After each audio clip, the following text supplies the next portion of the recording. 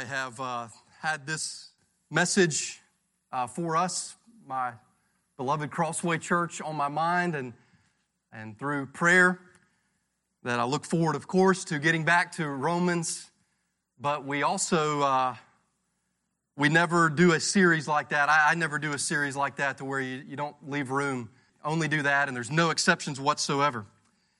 And so today I do pray that the Lord would help us as we think about the theme this morning, friends, from Luke chapter 9, and particularly the very end of Luke chapter 9, as we think about discipleship and the demands of discipleship, or you could say the cost of discipleship.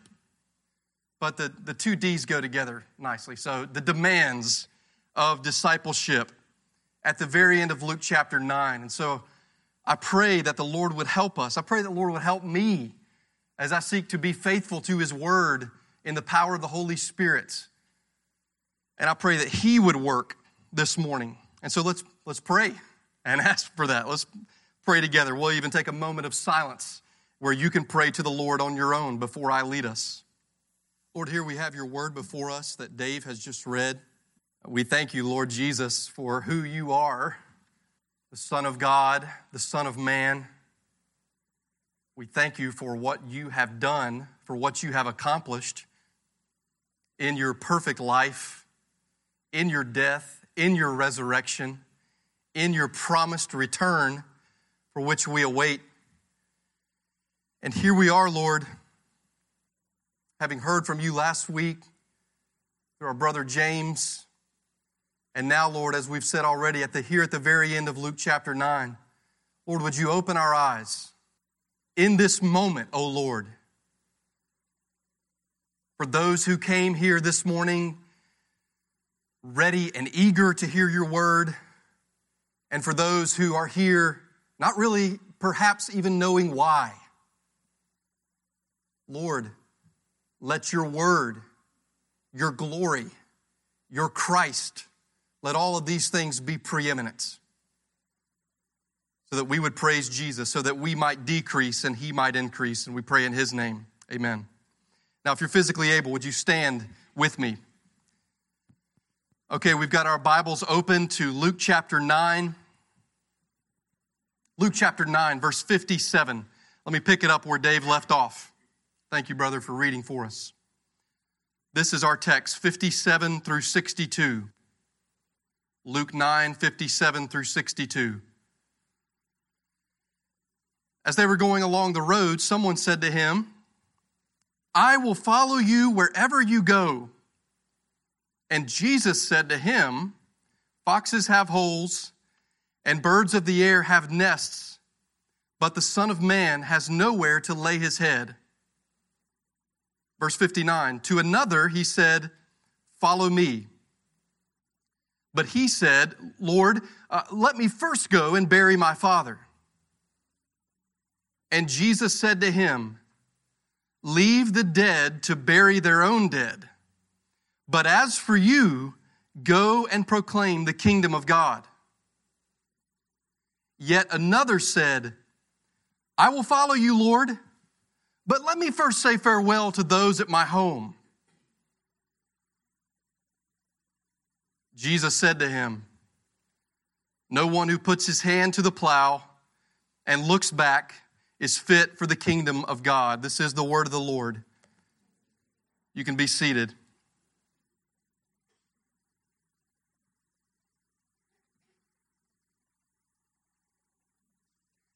Jesus is not interested in uninformed, partially devoted followers.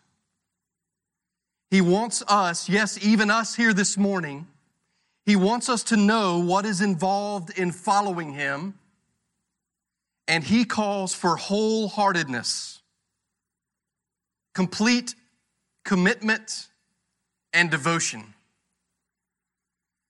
So I have some questions for you this morning, for everyone. But in these questions that I have for you, boys and girls, I also have you specifically in mind. Maybe 3 or 4 questions.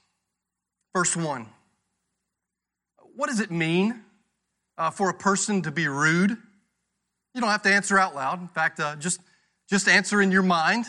But please engage and think about these, boys and girls, everyone. What does it mean for a person to be rude? Would it be rude if I said to someone, hey, I need you to do something for me? And then that person said, hey, great, but please, I need to go to a family funeral first. And when I say family funeral, if you could please help me, this is actually a very close family member. If I then said to that person, no, I said I need you to help me with something. So no, you can't go to the family funeral. Would I, in that instance, be rude? Based off of how you've answered the question so far, then the question that I have for you next would be, is Jesus rude in this passage? Before you dismiss that with too easy of an answer, think about that question. Is Jesus, for lack of a better word, is he exhibiting anything that we might think of, that we might associate with rudeness or with the word rude? Now, why would I even ask that question? Of course, because if you'll notice again, it says in verse 59, to another one he said, follow me, but he said, Lord, let me first. The man to whom Jesus said, follow me, didn't say no, or he didn't say no way, or he didn't say, I don't believe you're God, or he said, no, but first let me go and bury my father. And verse 60, if I could summarize it, says, Jesus said to him, no. No. It has been pointed out before by many who might fall under the umbrella of false teachers. They might, as you have heard, they might say something like this, God loves you and has a wonderful plan for your life. You say, well, wait a minute, is that really that bad? No, I don't think that statement's that bad. But it can be a way of, if you don't say anything else, but God loves you and has a wonderful plan for your life, that could be a way of ultimately not speaking the full truth and therefore not being loving. Here's a quote. Jesus never denied the more difficult aspects of discipleship. Jesus always announced them in advance. He never denied the more difficult aspects of discipleship. No, he actually always announced them in advance. This is Phil Ryken. He says this, he never presented the Christian life as a life of ease, but always of sacrifice. His message was, I love you, and I have a difficult plan for your life.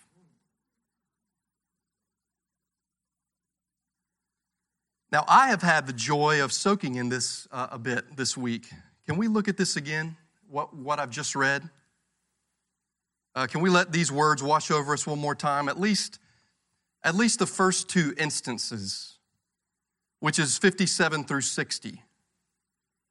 Give attention to that one more time with me. Luke 9:57.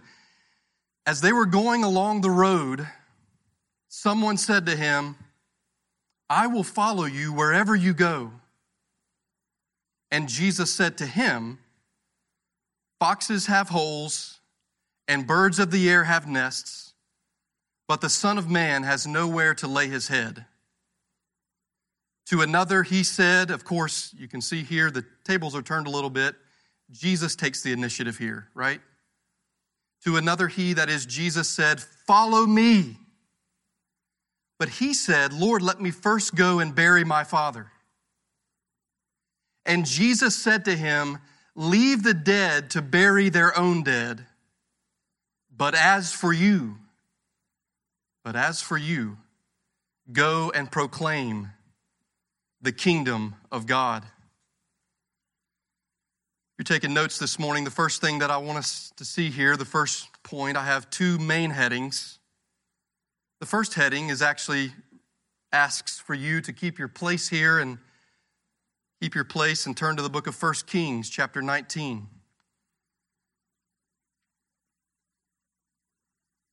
I don't think I'm going to be having you turn a lot at all this morning. This may be the only time. So would you do this? Of course, you can always just listen.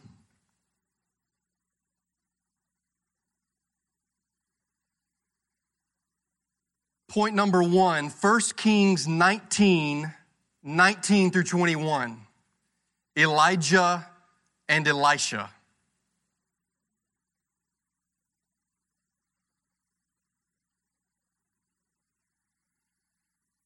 Elijah and Elisha, 1 Kings 19.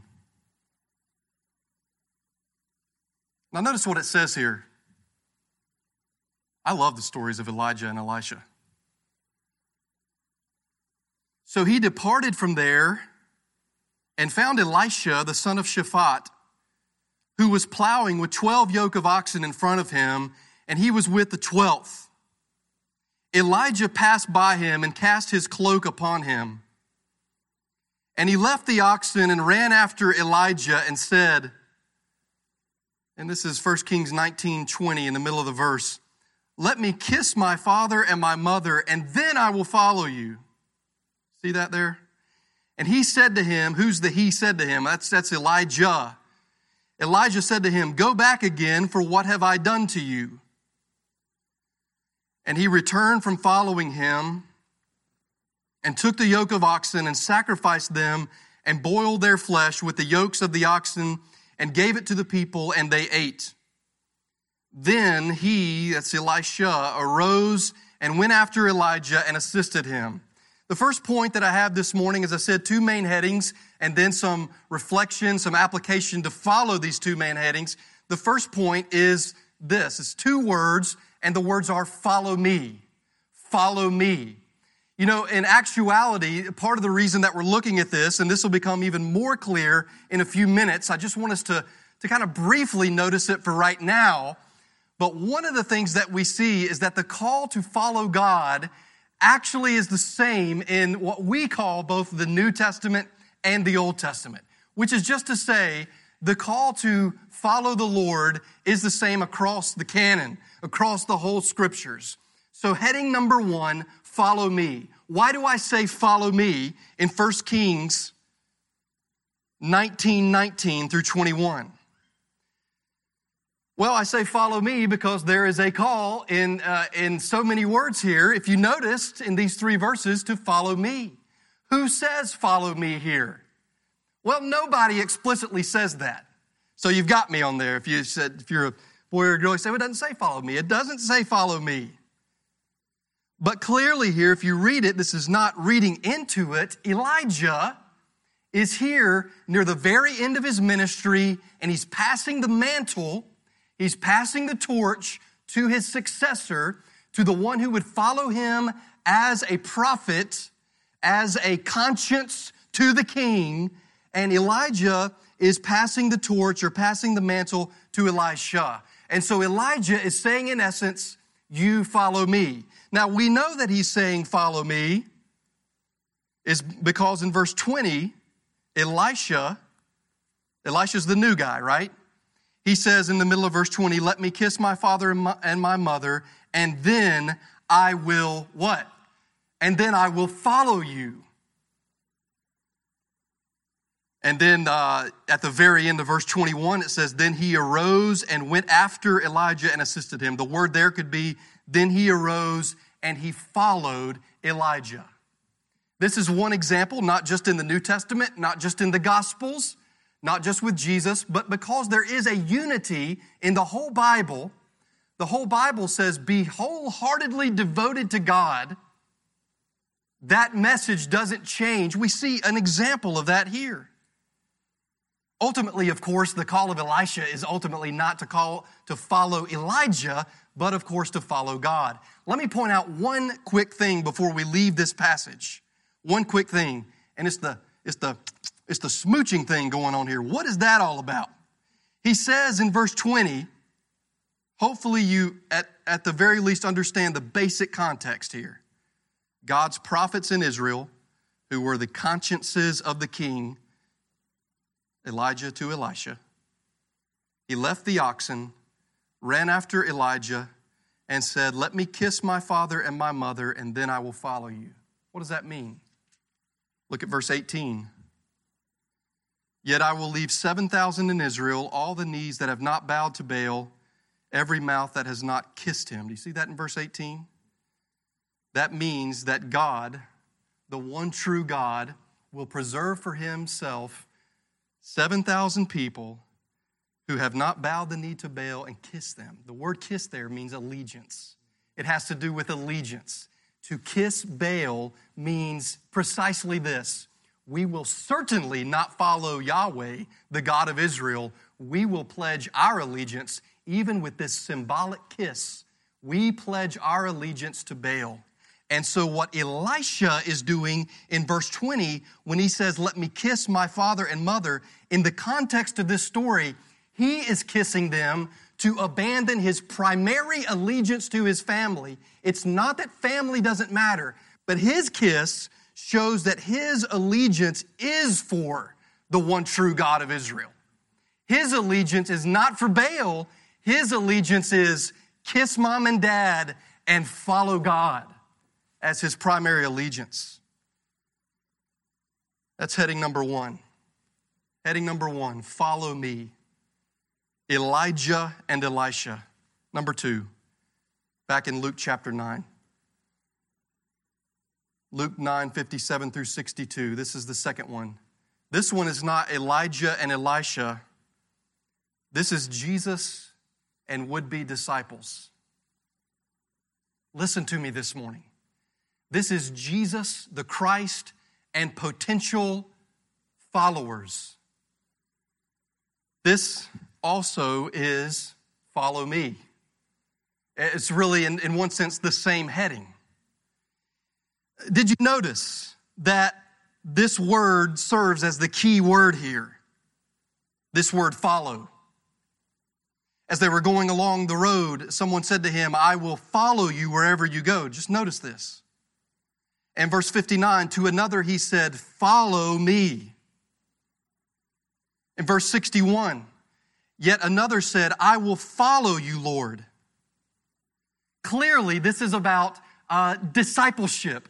The word disciple has the idea, as you know, of being a learner, of being a student. And it's not just, Christianity is not just giving mental assent to certain facts. It's not just saying, I agree with that knowledge. It's also not just saying, I will do certain things and not do certain things. In other words, it's not merely about knowledge, and it's not merely about morals. It is, you could say, in its essence, about the grace of God, and it is Jesus saying to us this morning, Jesus saying to you, to all of us, follow me. Follow me. This 57 through 62, you need to know this paragraph. This is Jesus and would-be disciples.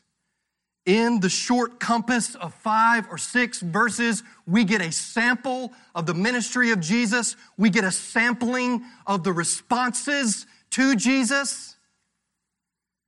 And the Word of God pierces our hearts and searches us this morning and says all the way across the decades and across the millennia in 2021, what do you see? What do you see as you look in the mirror of this portion of God's Word this morning? You know, right, that that's what the Bible is. The mirror in which we look.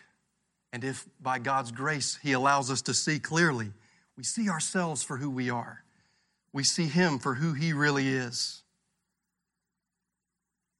Under this second heading, follow me, Jesus and would-be disciples, let's look first of all quickly at verses 57 and 58. As they were going along the road, someone said to him, "I will follow you wherever you go." First of all, what's the road that they're going along? Well, they've just been rejected in a Samaritan village, but ultimately you need to know that as it says they were going along the road, This is a very important part of Luke's gospel, from Luke chapter 9 to Luke chapter 19, when Jesus has made a decision that he is going to set his face and to go to Jerusalem where he will die. So as they're going along this road, as in verse 51 of chapter 9, a decisive moment, although we're nowhere close to being done with the end of the Gospel of Luke, nevertheless, in 9:51, something massively important, a massively important decision has taken place. And therefore, in light of that, as it has been said, if you would have the crown, you must also have the cross.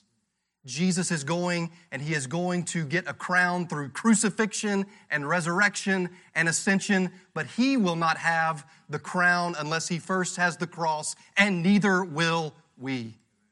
He says there in verses 57 and 58, the key thing there is that this is someone who offers to follow him.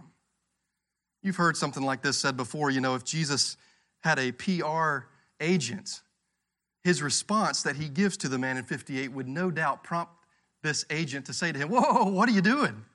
What are you saying? This is not the message that we want to give." Did you hear? This guy just said of his own accord, of his own free will, of his own volition. This man, before you said anything, he said what? He said, "I will follow you wherever you go." Do you know what you are saying? Do you know what you are saying? Listen to me, Crossway. Some would-be disciples don't understand the cost. Some would-be disciples don't understand the fullness of what is involved in following Jesus. It's as though in verse 58, Jesus says to him, "Do you know what you're saying? Foxes have holes, the birds of the air have nests, the Son of Man," who's that? He's referring to himself. "The Son of Man has nowhere to lay his head." Did Jesus occasionally have places to lay his head? Absolutely, he did. But as a general rule, living like us, in every way like us, except for sin, as a general rule, he had no place to lay his head. And oh, by the way, he also, as the very Son of God, came from heaven to earth. Think of what the Lord Jesus Christ gave up. Man has no place to lay his head.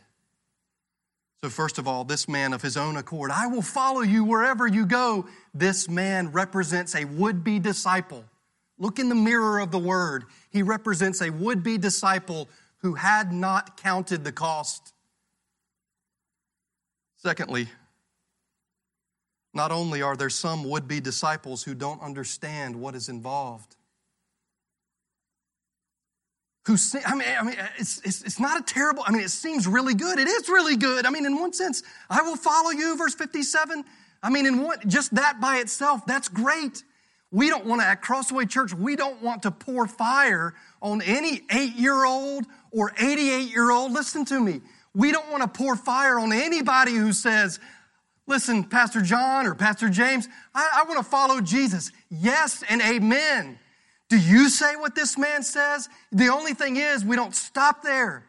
Because Jesus, John chapter 2, Jesus knows what's in your heart. Jesus knows you. He knows you. And he loves you. And he will not let you say, "Sign me up," when you don't understand. He wants you to understand, and he wants you to be committed. And you will be happy in God. Some would-be disciples, number 2, under this heading, do not have the true commitment to follow Jesus. You see, in 57 and 58, some don't count the cost. In 59 and 60, they don't have the full commitment to follow Jesus. Cost and commitment. Cost and commitment. 59. Look there with me. To another he said, "Follow me." Now again, just notice, Jesus is taking the initiative here. Jesus seeks someone. He sees someone. And to that would-be disciple, to that potential follower, he says, "Follow me." Whereas, of course, just to be clear, boys and girls, in the first instance, right, the guy said, "I will follow you." Now Jesus says, "You follow me." The first one, the man offered it up freely. And the second one, it is a command. And there is no greater command. His commands are not burdensome. When Jesus says to you, follow me, and I want you to know that you will not get a crown unless you also embrace the cross, His commands are not burdensome. He says, follow me. But He said, verse 59,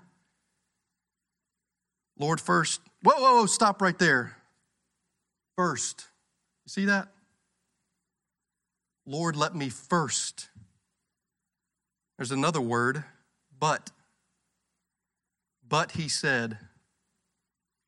Some commentators talk about the fact that Luke leaves us here and there's 3 little episodes here. And the interesting thing is that we don't know what happened with each one of these people. And we don't know after Jesus rebuffed them, each of them, because that is what's happening here, right? He rebuffs each one of them.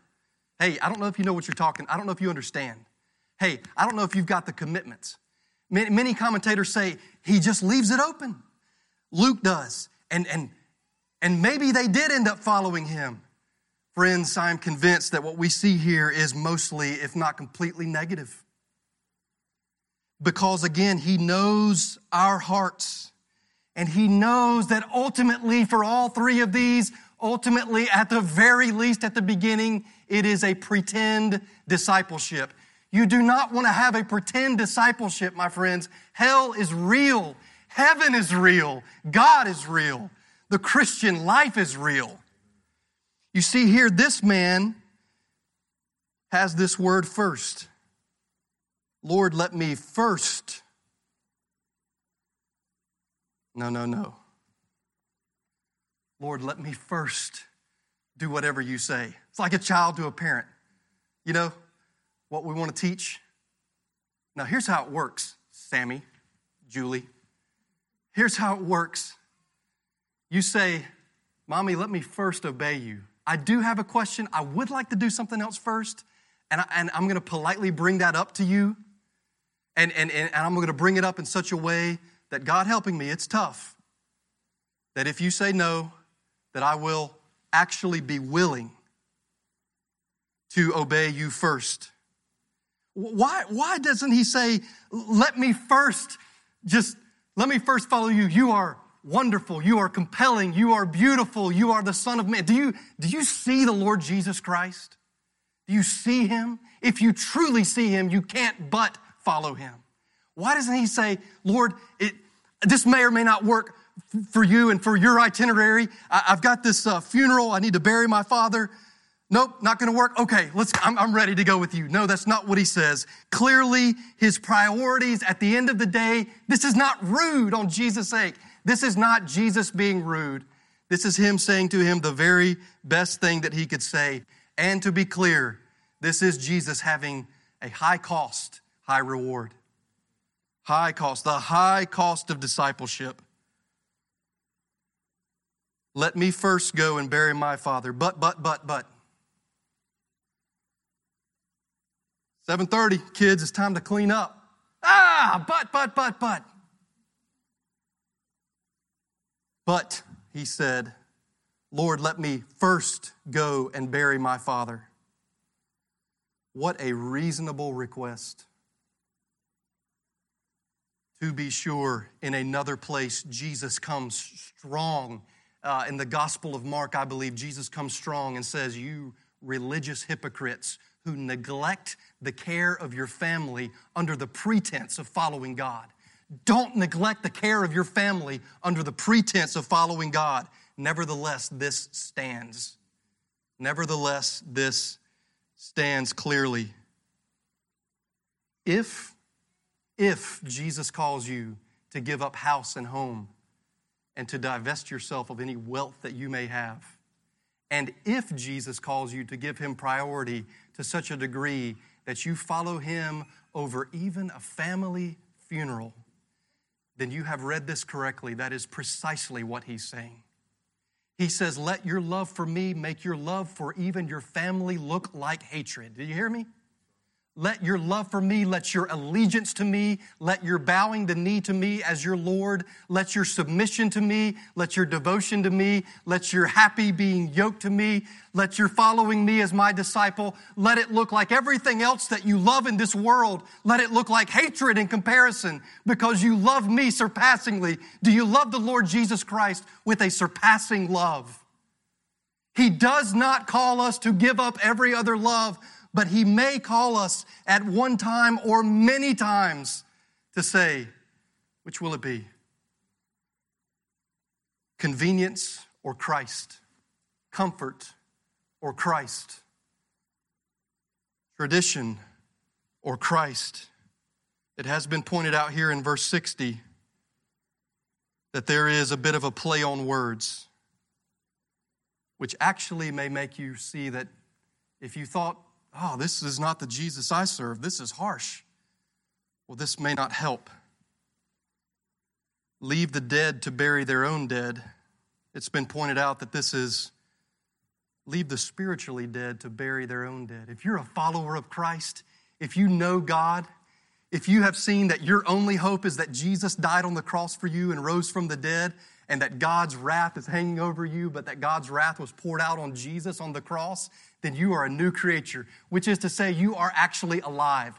For the very first time, except for the beginning of creation before the fall of Adam, now you're alive. That's what it means to be a Christian. You're fully alive. You're alive to God. And Jesus says, listen, let the spiritually dead bury their own physically dead. You are alive. You come follow me. You preach the kingdom of God. Do you see this? Do you see the radical nature of the kingdom of God? Do you see this call that He gives here in Luke 9, 57 through 62? But as for you,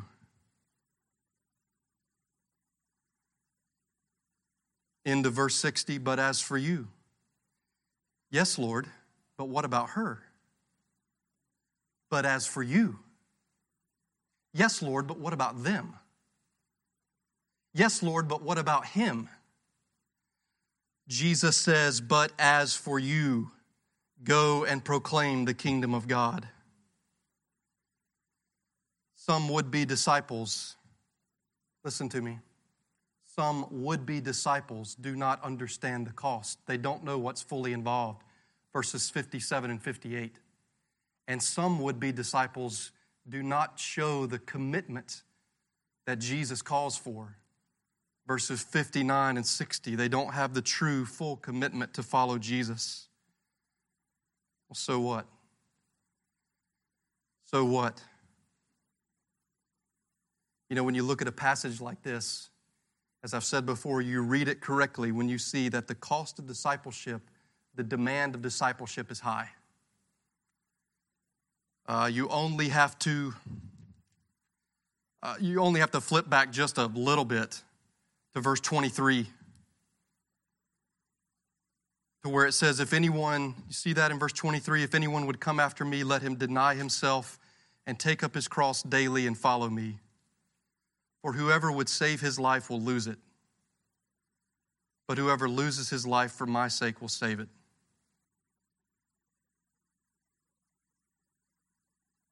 Don't be double-minded, my friends. Don't have a double heart. Can I appeal to you to have instead singular devotion? You know, you look at a passage like this, 57 through 62, and it lands on us in a heavy way, which in one way it absolutely should.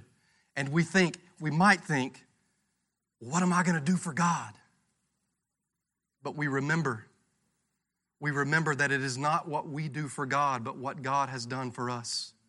Listen to me. Pay careful attention. Look at verses 51 through 56. Dave read this earlier. This is the context, right? What do they say? Text without a context is a pretext, right? 51 through 56. When the days drew near for him to be taken up, he set his face to go to Jerusalem. And he sent messengers ahead of him who went and entered a village of the Samaritans to make preparations for him. But the people did not receive him because what does it say? Because his face was set toward Jerusalem.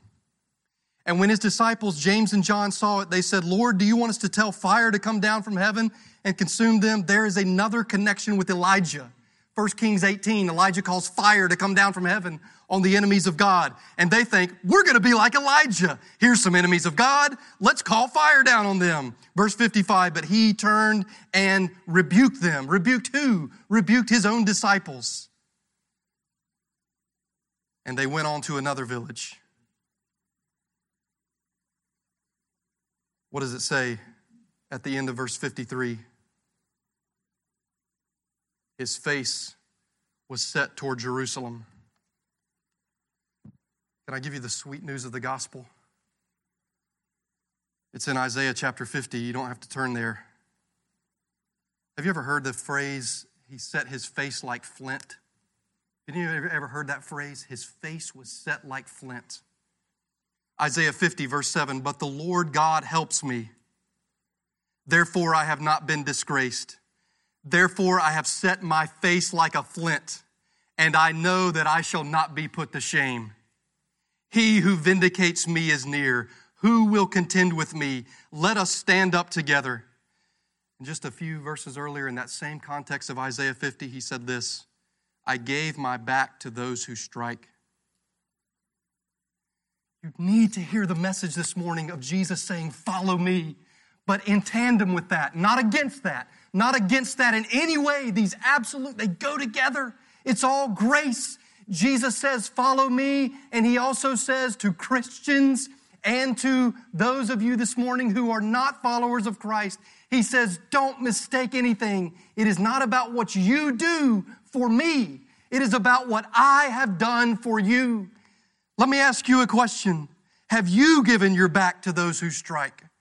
Have you given your cheeks to those who pull out the beard? Even if you haven't done it as a sinless person. Even if you went through torture for a noble cause, you have not done it as God. Sinless, bearing the wrath of God for sinful humanity. For you, if you will repent and believe, if you will answer the call, you say, I don't know if I can answer the call. I might be like one of those three people. In Luke chapter 9, I might prove to be. No, Jesus says he has never, ever, ever turned away anyone who has truly come to him. Let no other allegiance take precedence. Understand the cost. Understand the commitment called for. As he says here in Luke chapter 9, verse 51, when the days drew near for him to be taken up, he set his face to go. Do you see? 57 through 62 is Jesus calling people to do the very things that he has already done. He calls them, listen, following me may very well mean that you don't have a pillow, that you don't have a place to lay your head. Well, he is the one who came from heaven to earth and did not have a place to lay his head. Oh, and he said, following me means complete commitment, singular devotion. And he is the one who had singular devotion as the Gospel of Luke turns on its hinge in 9:51. He set his face, Isaiah 50 verse 7, he set his face like flint. What does that mean? It means he knew why he was there. It means he knew that he was going to the cross to bear our sin because we are rebel sinners deserving God's wrath and hell. It means that he does the very things that he calls us to do. And he says, come with me. Come with me on the road to Calvary. And of course, we are on this side of the end of the Gospel of Luke, where he has died, where he has been raised. You notice it's interesting. What does it say in verse 51? When the days drew near for him to be taken up, the gospel of Jesus Christ includes his ascension. That's what it means. He's gone back up into heaven. What did he do before he went back up into heaven? He died on the cross for you and for me. He was raised from the dead. And the same Lord who said then says now. He says, follow me. We left out one thing, and that's verses 61 and 62. Thank you for your attention this morning. Verse 61.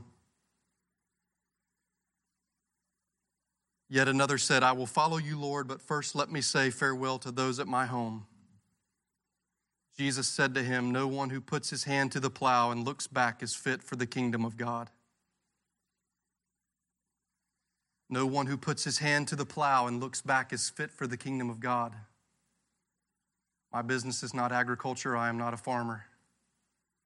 But we are told, and we probably don't have to be told because it's in one way self-evident, that as the farmer plows, if he is constantly looking back over his shoulder, then his line will inevitably not be straight.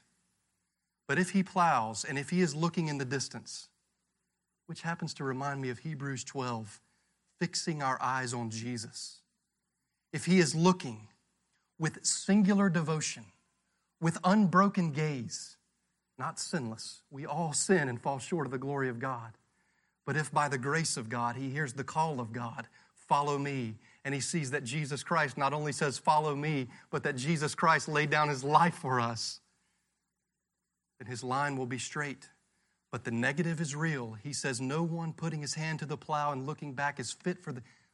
Listen, you're not fit for the kingdom of God if you're in love with this world. 1 John 2, do not love the world. Well, I want to follow. Don't have a divided heart. No one who puts his hand to the plow and looks back is fit for the kingdom of God. A brand new book came out very recently, and I close with this. I got the book notice for this brand new book this week on an email. The book is entitled The God of the Mundane, Reflections on Ordinary Life for Ordinary People. And if you know me and if you know Pastor Ben, I think I can safely say, I think if you've been here for a few years, you might agree that our teaching might tend to emphasize that word ordinary more than other words. We like that word ordinary. We think in the New Testament has a lot to say about living a quiet and an ordinary life, not a superstar in any way. This new book came out, and The God of the Mundane, and I think I would really like this book. I haven't read it. The blurb, the publisher's blurb about this book says, it's okay to not be a radical Christian. Listen, our life is not about what we do for God. It's about what he does for us. You know, that being said, not taking anything away from that at all, is that word actually not perfect for what we've seen today? Radical. It is a call for a radical commitment. And you know what the Bible says? Normally, that doesn't mean you leave your home. Normally, that doesn't mean you can't go to your father's funeral. Normally, in the way that God has ordered the world, normally, you prioritize the Lord Jesus Christ and you do these things. The question is, if he says to us, this or this or me, what will we say? That reveals whether we're even a Christian or not. May God help us only through his grace. Let's pray. Oh Lord, help us to be radical, but also save us from inventing our own ideas of how we can be radical for you. Lord, this is, without any question, a radical call for radical commitment, to count the radical cost. And so, Lord, we know that it all must be rooted in your love from eternity.